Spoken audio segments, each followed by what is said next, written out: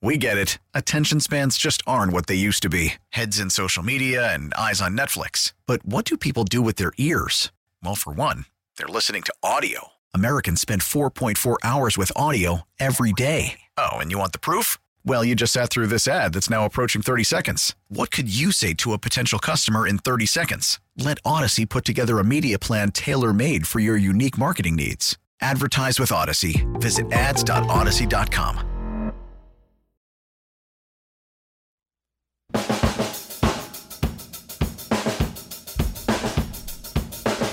You know, maybe I'll just change my name to Russell so we can have a bunch of guys named Russell on the big program. I think you should. I mean, I changed my name to Russell, and it's worked out. I don't know, it's worked out wonders, but. Well, I mean, if you'd have kept the other name, though, people would have mistaken identitied you for several years. Maybe I could have been Pete Russo. Well, there you go. Or Doug Russo. How about that? Could have been Dougie Russo. That's a great name. Yeah. Or Jacques Cousteau. Oh, I love Jacques Cousteau. He was great. Yeah. Speaking of the enemy, the Green Bay Packers, our guy Doug Russell, at Doug Russell, sports director for iHeart in Milwaukee and Madison, where they love their football up there. Doug, appreciate the visit this morning, sir. Pete and Chris here in D.C. How are you? Hello, Dougie. I'm doing great, Pete. Chris, always good to talk to you. Yeah, I mean, Pete, if you want to join the club, feel free. There's plenty of room. Well, you guys are united. You guys are united in one thing. While you don't have the Russell connection that you and I, got the Doug, great bald dome, exactly. baby. I mean, because you and I know, Doug, we are brothers from another mother, right? That was always our thing. And of course, we're doing this in jest because everybody knows my real last name is not Russell. But your real last name is Russell. But as Pete mentioned, you guys are bald domers. So maybe I should just shave my head, and then we could be the Three Stooges. How about that? Maybe you could. My daddy always said that God only made so many perfect heads, the rest he covered with hair. So, maybe we should just take. I would like to see what the Roosters dome looks like without that luscious lettuce that's adorning it and has adorned it your entire life. It's the only thing on my body that still works at a peak level. Let's put it that way. Older. Yeah. No doubt, Russell and Aaron Rodgers with luscious locks on top of their head. Doug, we're not used to seeing the Green Bay Packers at 3-3 at any point during a football season. Certainly recently, while Aaron Rodgers has been the quarterback, and certainly since Matt LaFleur has taken over as the head coach. Why are the Green Bay Packers 3-3 coming to Washington with seemingly mounting questions about this club as well? There's a couple of reasons, Pete. And I think the one that's the most obvious, and I still will ascribe to this theory, is that his best wide receiver right now plays for the Las Vegas Raiders. And I don't think things haven't gone great for Davante Adams. He chose this. Don't forget. He wanted to play with Derek Carr. He wanted to play closer to home.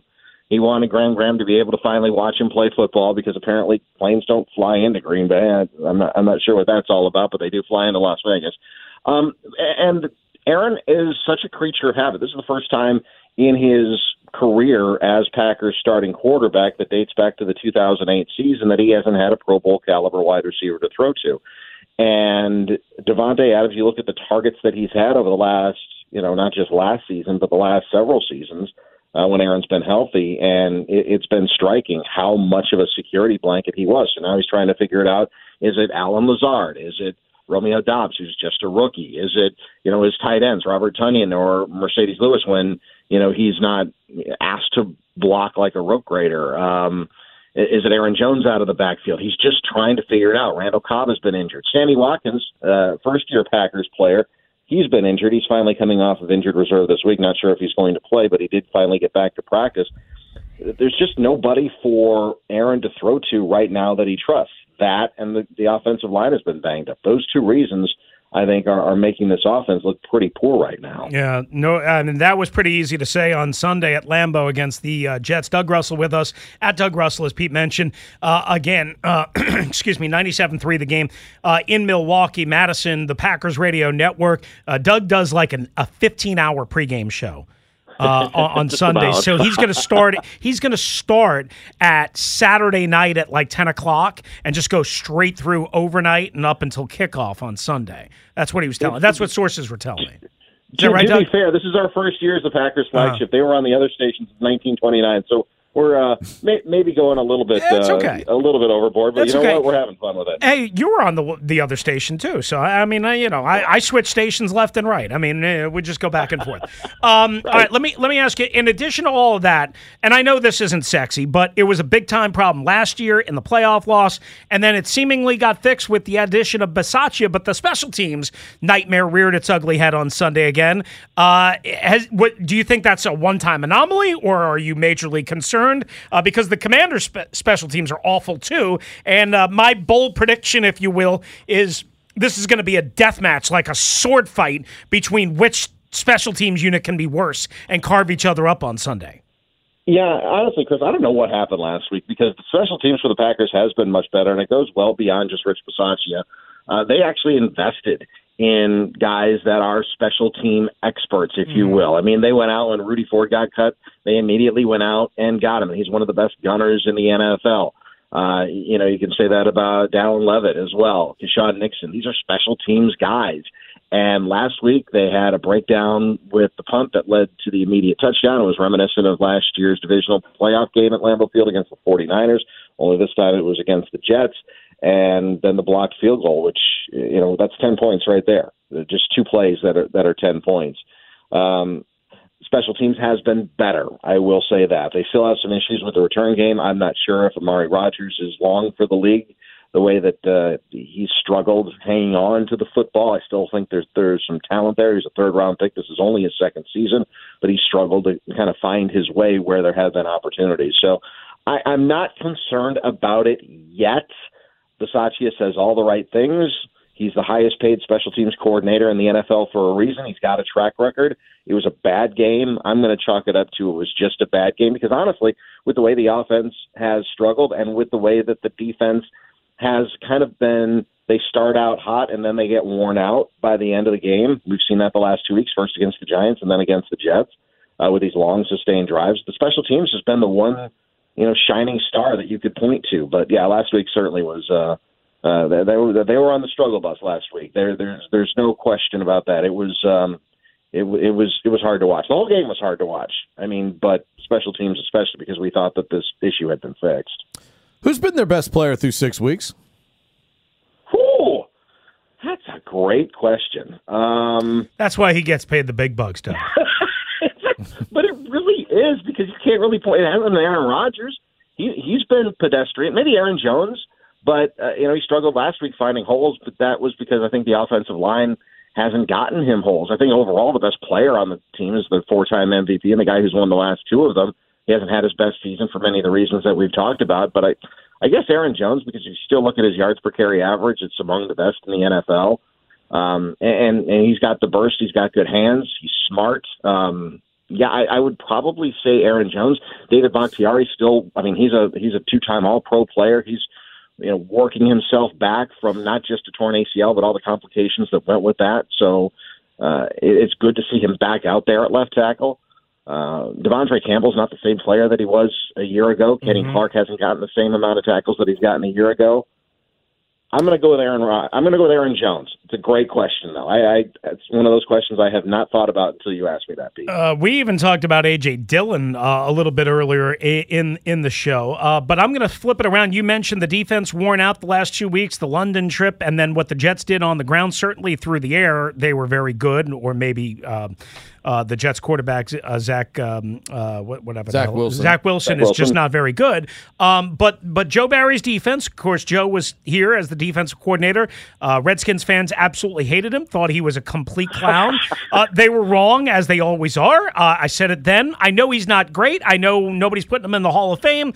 But overall, are Packers fans okay with the general defense? That secondary is really good. When you look at Jair Alexander and Eric Stokes and Darnell Savage and what they did with Rasul Douglas, those five guys, they're tough to move the football through the air against, no? And then Gary and Preston Smith off the edge, pretty good in terms of edge pass rush, right?